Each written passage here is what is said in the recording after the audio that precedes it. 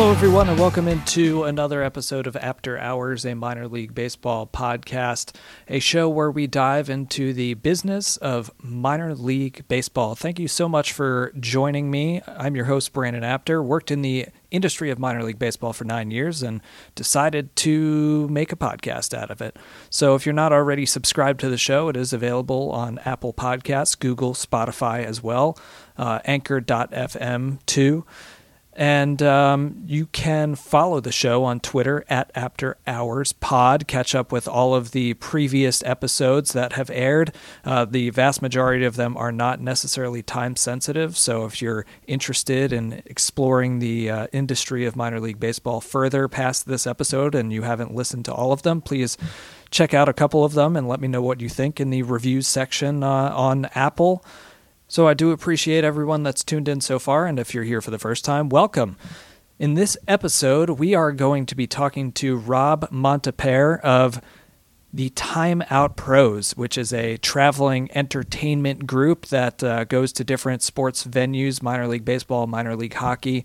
They go to different venues to entertain the fans across the country with different performers and performing groups, including the Fur Circus, which is a traveling mascot group, and a couple of other performers. So I'm going to speak to Rob about his early careers working with a few different teams, both in the minor leagues and major leagues.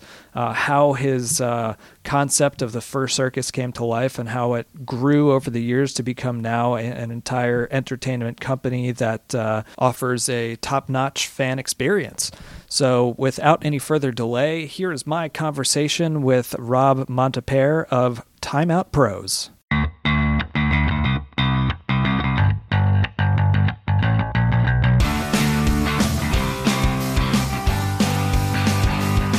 All right, everyone, welcome back into this episode of After Hours, a minor league baseball podcast. And right now, I am joined by the founder and co-creator of the Fur Circus and Time Out Pros, Mr. Rob Montepere. Rob, thanks so much for taking time to hop on the show.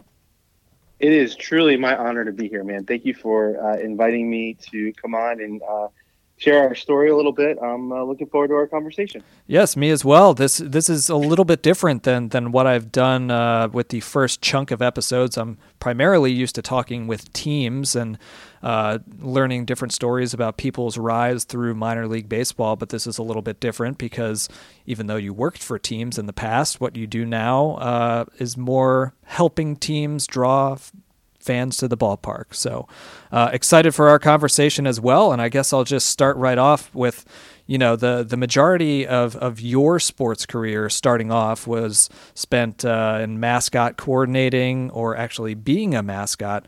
A lot of people start off in sales. So this is a little bit different than the traditional path some people might consider. So what's the story behind how you wanted or landed into that aspect of the sports industry?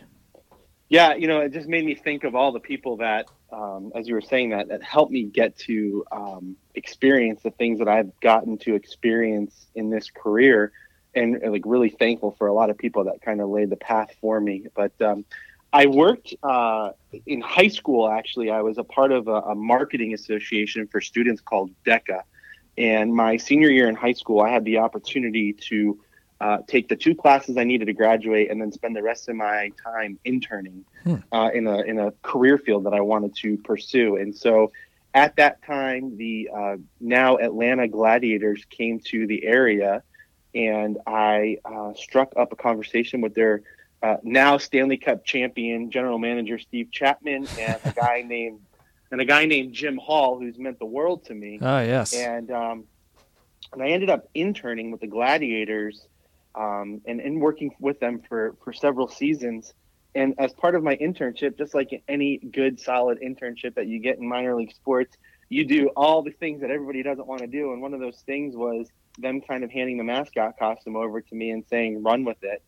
And so I really kind of got started by being thrown to the wolves, or thrown to the lions, really, or right? Thrown yeah, to the because lions, their mascot is Maximus, the lion. Yeah, and so through trial by fire and reaching out to other quote unquote industry professionals at the time and building a network of people and scanning the internet bands to learn as much as I could. That's kind of how I got into this mess. But at the same time, the interesting part of the story is at the same time I was also refereeing professional hockey. Oh. And I was the Gladiators are in the ECHL, and I was refereeing in the Southern Professional Hockey League. And so while working in hockey, I was also refereeing professional hockey. And there was a time when one Saturday I was at a mascot appearance with a guy named Miles Stows. And then the next weekend, that week I signed a contract with the ECHL to be a linesman. And that next weekend, that Saturday, I was breaking up one of his fights. So I've seen sports from a lot of different angles and a lot of really interesting perspectives. But it all started because I struck up a conversation with these guys that were, starting the team in Gwinnett. And thanks be to God, they let me help them. And it really laid the pathwork and the groundwork for kind of going after these career goals that I thought I wanted to achieve and obtain and live out. And so that's how it started. I think we can both agree that being a mascot isn't necessarily the most glorious or luxurious part of working in sports, but it's rewarding, albeit sweaty at the same time for the most part.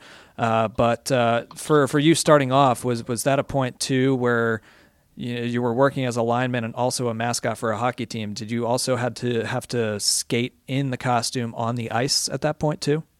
Yeah, absolutely. In fact, one of the first times skating in the costume, it was introduction to one of the games, big night, lots of people in the crowd, and a spotlight was shined on me as I was introduced out onto the ice. And I ended up skating like right into Chris Durno, one of our players, and I just couldn't see him because of the reflection of the spotlight into the costume. And the lesson learned there was A, don't skate into the players, but B, like learning how to operate within the confines of the costume. A lot of people will say the terminology like the costume's too big or I can't see in it or all those things that people say about being inside of a costume. But it was learning how to use all that stuff to your strength instead of your weakness. And so I would say it was learning my place in any situation, whether it was a grand opening for a sponsorship or a major promo in game. Like, what is my place in this piece or this activation? Right. And how do I add to it and not take away from it? Yeah. I remember I did, it was like a game day position with the Gladiators for 2 seasons. And one of the years I got to be a part of their in-game bug race, which involves a spider and 2 other bugs that go race around the ice during one of the period intermissions. So I can't imagine, skating is one thing, but being out there with like fuzzy shoes on the ice is a completely other thing. So I can just imagine like not being able to see out there in general, but having to do it with skates nonetheless is a pretty difficult task, but probably a good way to start off when it comes to navigating the overall, functions of a mascot costume. Yeah. And, as I progressed in my career, I had the opportunity to work in environments that had bigger budgets because they were higher levels and had the luxury of a custom made mascot costume and the benefits of that. And what that means to the ability to perform and bring that brand to life through their mascot character. And that's one thing I would suggest to people that are listening is, so often with the 9 million things that we have going on working in sports, especially in minor league sports, where you have a title, but ultimately you do everything under the sun associated with that title, is to really stop and think about like what you're doing with that mascot costume, who you're putting in it, and what's their role. Because sometimes the worst thing that you can do is put just a random person in it and just say, go out there, because you're bringing that brand to life that you've put so much equity and value in. Think about how you sell that to the sponsors and their involvement and the price of tickets that the ticket holders, spend their hard-earned money on. So you really got to be like particular on what you're doing to increase not only the reach of your brand, but the visibility of your brand in the right way. Yeah, I think there are people too that get in there and they're pretty robotic and they just don't really know how to, act or do things when they're in the mascot costume. And I think that's the roadblock that I ran into at different points throughout my career, is that people would wonder why me as like a promotions manager or a director of marketing was the one in the costume, but it's because like I knew I could go in there and like put on a good show and be energetic rather than somebody, forcing somebody to do it and them, not really enjoying the experience or knowing how to engage with the people around you. Yeah, exactly. I've seen so many of those examples, not only in sports, but also like from the corporate perspective. And I think it's really important to take a step back and see, like, how do we bring this brand to life? Because ultimately, like, if franchises are successful, they're going to be around for a while. Yeah. And that that character can also be around for a while. It's different than a player that comes and goes, or even, like Tom Brady is eventually going to retire from the New England Patriots, but they still have that brand identity that lives on forever. Yeah. So you have this beautiful opportunity to like really do something impactful and powerful through bringing this brand to life and the idea of a character program. So it's really important stuff, although some of it comes from, being creative on the spot, but there's a lot of experience that lends it to thinking on your feet like that. But that would be one big suggestion, is always be very thoughtful in what you're doing with that character. Sometimes not putting somebody in there because you don't have anybody is a better thing than putting some random person in there that has no idea what they're doing. Yeah, I think my go-tos were the nose pick, the armpit hair, waving the armpit hair, and the hip gyrations. Those were 3 go-tos that you knew would get anybody laughing. Yeah, my favorite is to pick in costume, because some of this stuff you do in costume, you realize that you'd be arrested and banned from the ballpark if you did this in real life. But I love to pick things out of people's hair in costume and pretend like I'm eating it. And, like smelling the ushers and just random things like that. Yeah. It's so funny. And a lot of the stuff that I get now, I get from my kids and the way they react to things. Yeah. Incorporating that into... Watch, after this podcast, people are going to start being a little more cautious about what mascots are doing around ballparks now. Yeah, exactly. So to this point, obviously, we've kind of ruined that. If there are any kids listening, sorry, there is a human underneath that fur. We mentioned a couple of things, but what would you say to this point in your career? What are some of the most challenging and most rewarding parts of getting to perform as a mascot? My favorite, I learned that where my strengths and my weaknesses were pretty quick, in that somebody taught me that we need to think of a mascot character as a conductor of a crowd, and not necessarily just entertainment.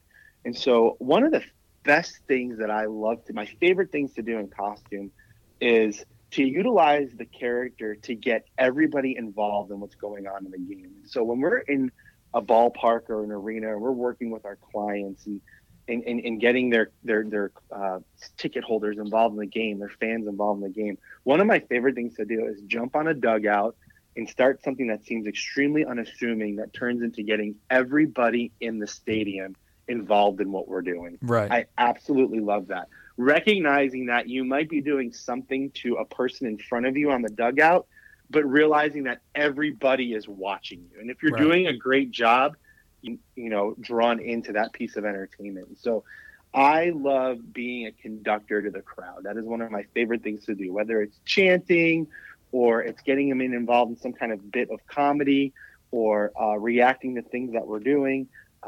Recognizing that we have like a skit within the skit, or a double reaction to something that you're doing with people. Once you realize that you have more than just one set of eyes watching you, you start doing things in a lot of different ways so that you can entertain those people even when you're not even looking at them. Right. So I love to be able to do that stuff and then carry that on through the entire game, so that like later on in innings later on in the game, or down the road at the end of the game, you can still tap into that large reaction from a different side of the ballpark and get people involved in it. Any horror stories from your early years as a mascot that you feel like sharing? Oh my gosh, man! Sometimes it's like they're all horror stories in some aspects. One of the things I didn't mention that I really love, and this is going to sound super cliche, but it meant a lot more to me when I started having my own kids. Mascots are given a lot of opportunity to do things, as I said, that you wouldn't normally get to do as a normal person. And sometimes that's a good thing. Sometimes that's a burden. And sometimes it's an extreme, absolute honor and privilege. Right. Meeting military people, getting to do things with like organizations that make our communities better. And my favorite thing, one of the top things that was like such an honor, but also a very difficult thing to do, was to visit children's hospitals. Mm-hmm. And that's one of the things that we took into our company, was this idea of getting into the community with the teams that we serve. But when you are invited into a children's hospital and your whole purpose there is to put smiles on people's faces that deal with adversity in ways that I will never understand, right. That is pretty amazing, that you are put in that position to just brighten somebody's day. And there's a lot of power in that ability to make somebody smile and to take away whatever that burden is that they're going through or their kid is going through for that temporary moment that you're in there.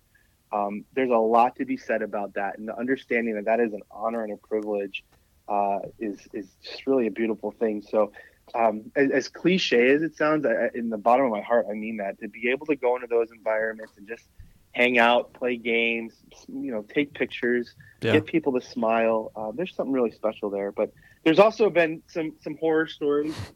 We've had some malfunctions with equipment. We've had bits and pieces of the costume fall off.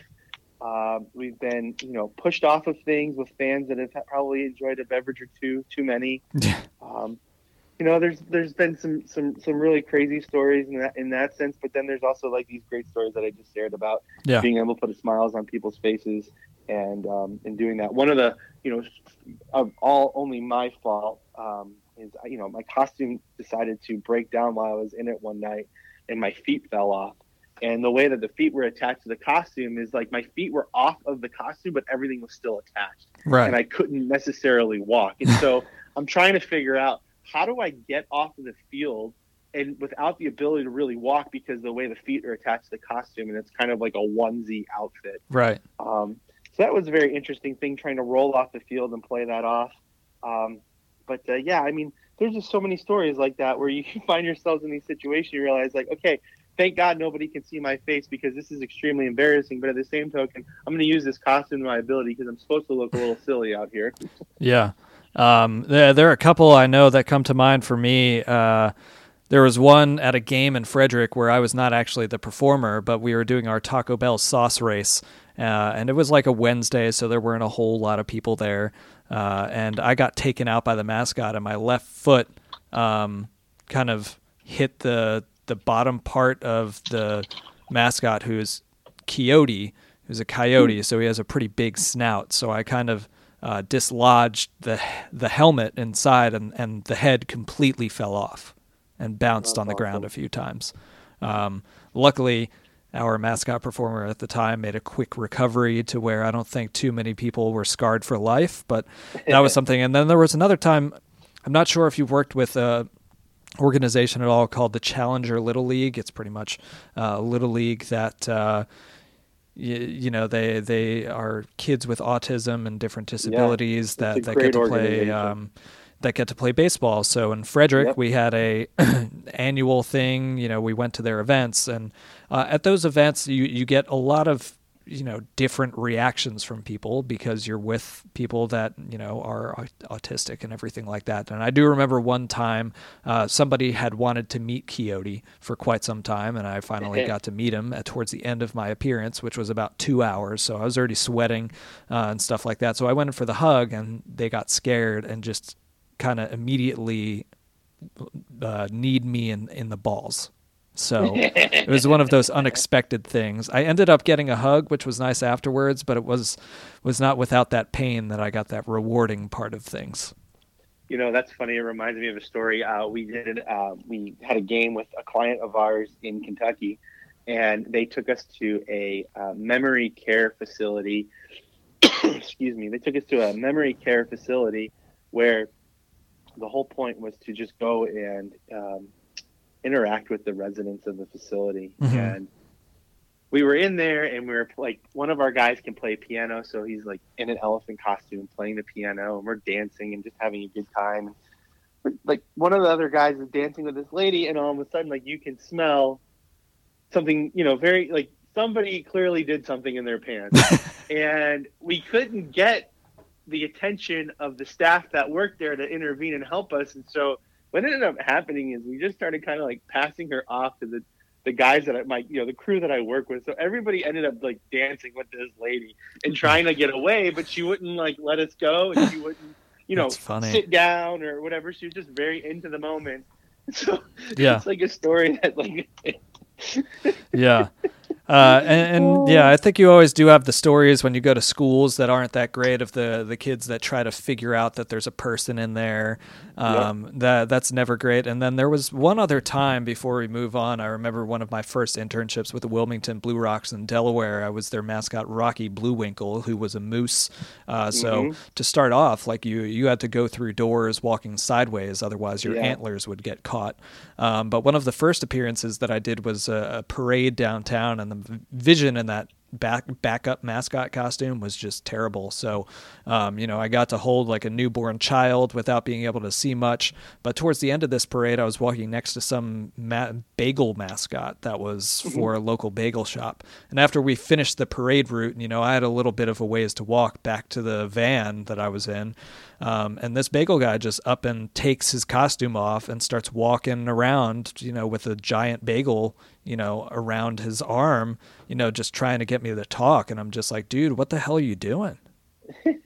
What are you thinking? Yeah, man, that's so funny. Yeah, there's a lot of different stories where you find yourself in these situations, and like you don't break mascot protocol.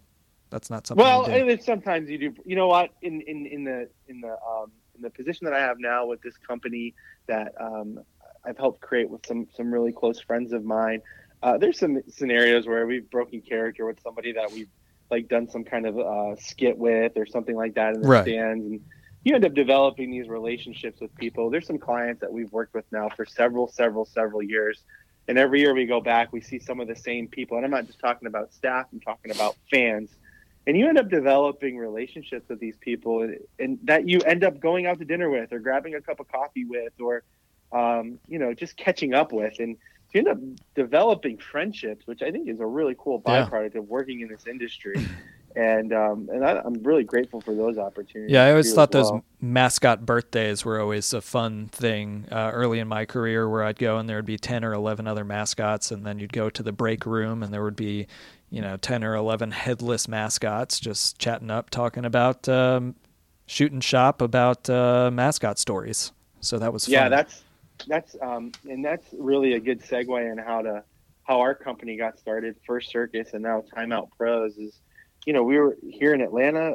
We're a very close knit group. We joke and say it's the fraternity, but we would be doing mascot appearances together, and you end up developing friendships, and they're your colleagues, and at the same time they're doing the same thing for the different teams in the area. And we just started getting creative with, what would it look like if we did something like this, and how would that be impactful for teams, and what would that look like for the fans and the community? And it was at those appearances over and over and over again that this idea was born to come up with a concept that teams could utilize to be a different offering for their fans during their seasons, that would maybe potentially draw more people into the seats and make sure that everybody in the arena has an awesome time, and do it without the restrictions of being a team. So there's things that we can do that teams can't, because we're not a team, Mm-hmm. And so you're a fur team, kind of. Yeah, right, exactly.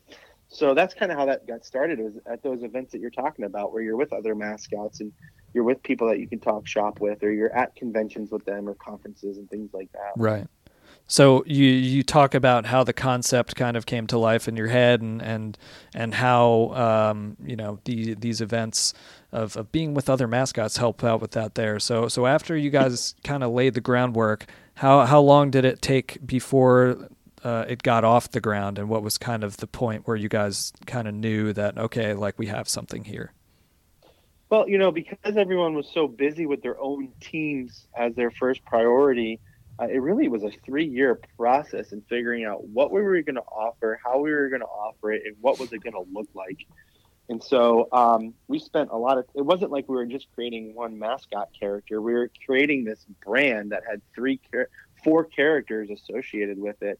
And so when you also have several mascots building a costume, that's a really bad situation because everyone has their take on something and their personal desires of what something should look like. And so we used a great mascot fabricator builder out of South Carolina. Mm-hmm. But the person that really helped us bring our idea to reality from illustration is a guy named Tom Sapp, who I would say is the godfather of the mascot industry when it comes to illustrations and bringing these brands to life. Mm-hmm. Tom has a gift in artistry that I've never seen before, and his creative mindset is just unbelievable. So we were able to sit with Tom and basically share like not only our concept of what a circus gone bad looks like, but also what we wanted to do with the characters. And he was able to translate that into what the characters looked like Mm-hmm. and how we would bring the artwork from artwork to built costume. And when we started sitting down with Tom and bringing this idea to reality,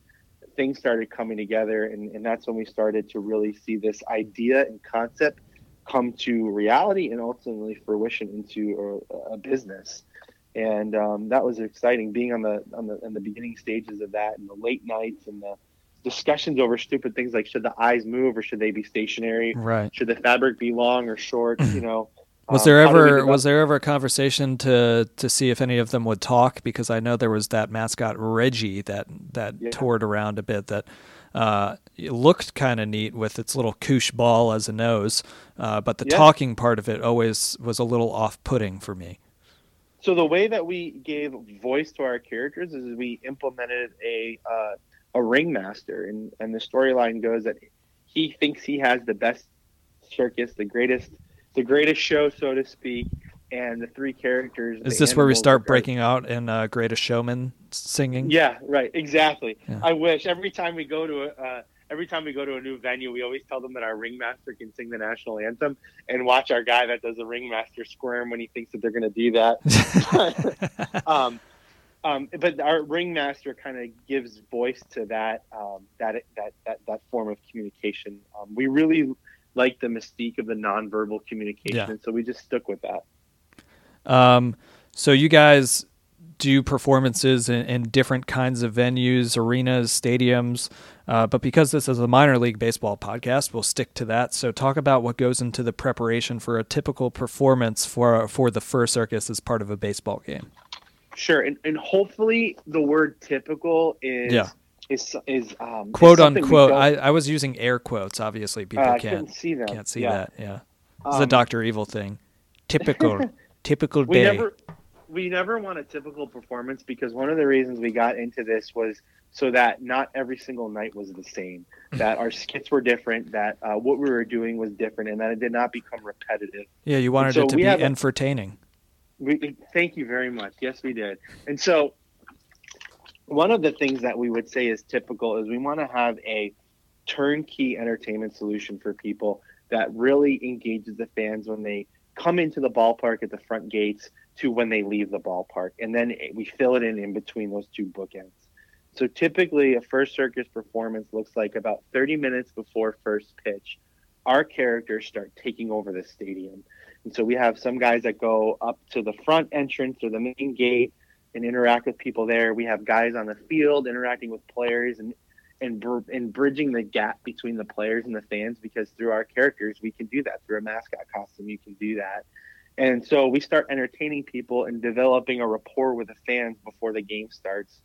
And then there's activations that happen throughout the game that we may or may not be a part of. We may be, doing our featured skits, 3 or 4 of those a game, or integrating ourselves into things that teams already have that we can, again, balance where can we interject ourselves in a beneficial way rather than take away things so the message doesn't get across. Mm-hmm. And then our characters are out in the concourse or in the stands during the game, in between our skits, messing around and doing what we can do to interact with the fans while the game is going on. We know that if a family of 4 goes to a ballpark for a game, particularly in minor league baseball, that about one member of that family is there to see the baseball game. So we can entertain those 3 other people that don't necessarily care about the game itself, but are there for the experience, and we're part of that experience. And so our hope and desire is that we're there on a night when that family of four is there that's not come to a game before, and we help them have such a great experience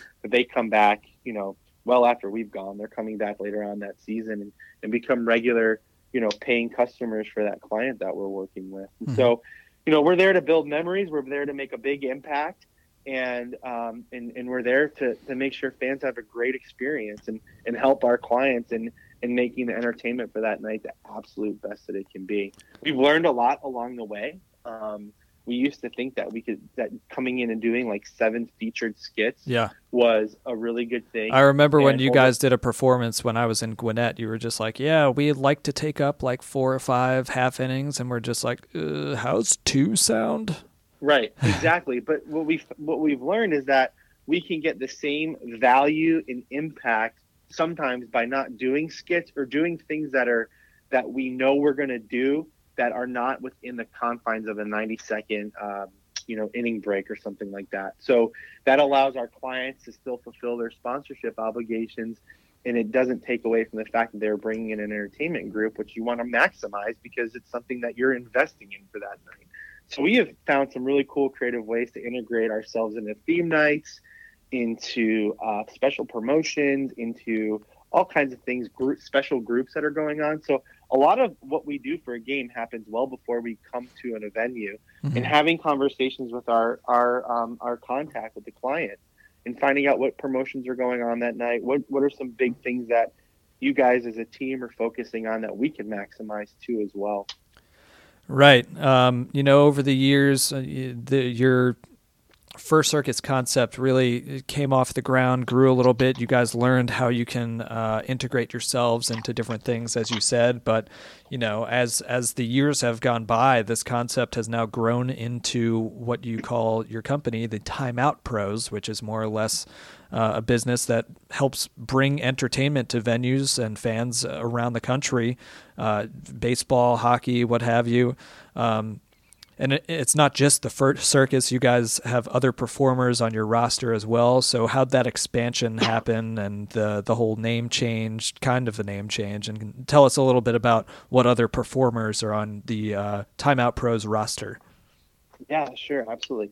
Well, as we were getting into this, we realized that there was, other needs that teams had that we couldn't necessarily accommodate through the brand of First Circus, but we had the ability and skill set to accommodate in other ways. And so the mascot industry is a brotherhood, and the people that are in costume behind the scenes, it's a close-knit group of people. And through our friendships there, we utilize somebody that's pretty prolific in social media right now. In fact, he just inked a deal with Fortnite to do all their dancing, and that's in Mr. Intermission, who is our dancing groundskeeper, dancing usher, something that we call shock and awe entertainment.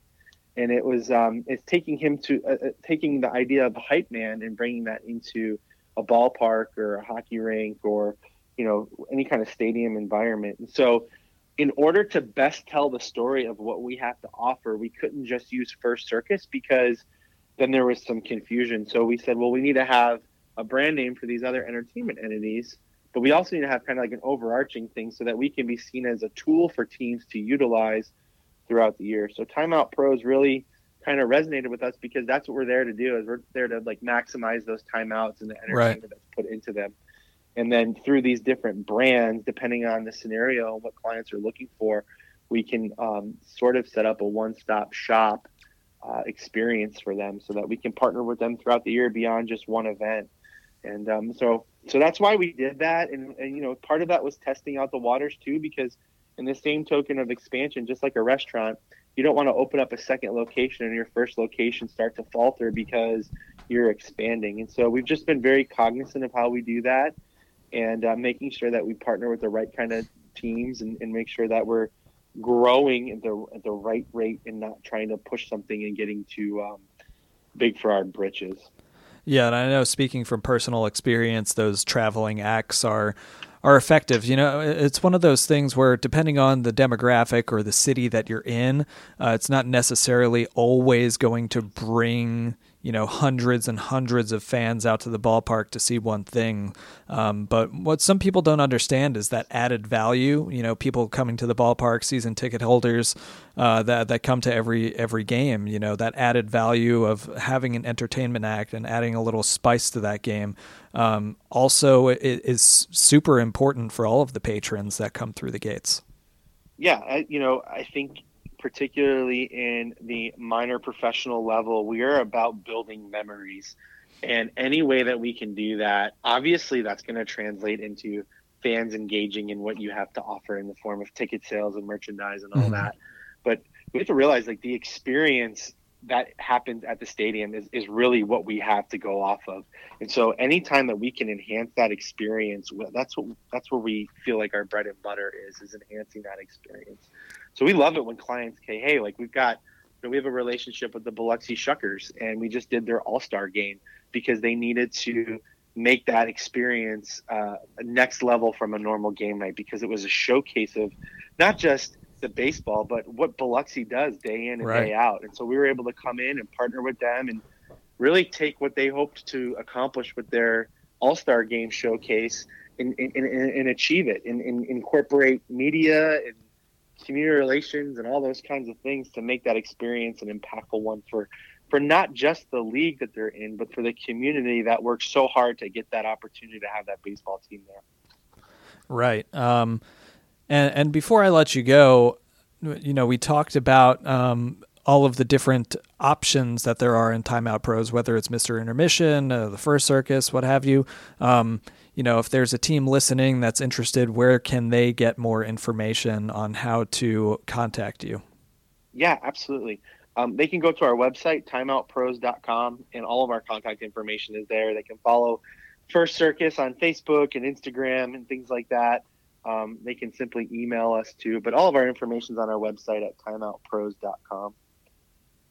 All right. Well, Rob, again, I appreciate you taking some time to jump on the show, and maybe I'll run into you at a random ballpark in the near future. Yeah, man. One of the things that I love about being able to do what we do is the relationships that we get to build with people. And I'm grateful for the relationship that you and I have gotten to establish and carry on through the years. So yeah, I think dates back to 2013 in Louisville. Yeah. So there you go. We won't talk about what happened. Yeah. We like to keep things PG here on the After Hours podcast. But thanks again, Rob, and hopefully we'll talk again soon. All right. Thank you very much.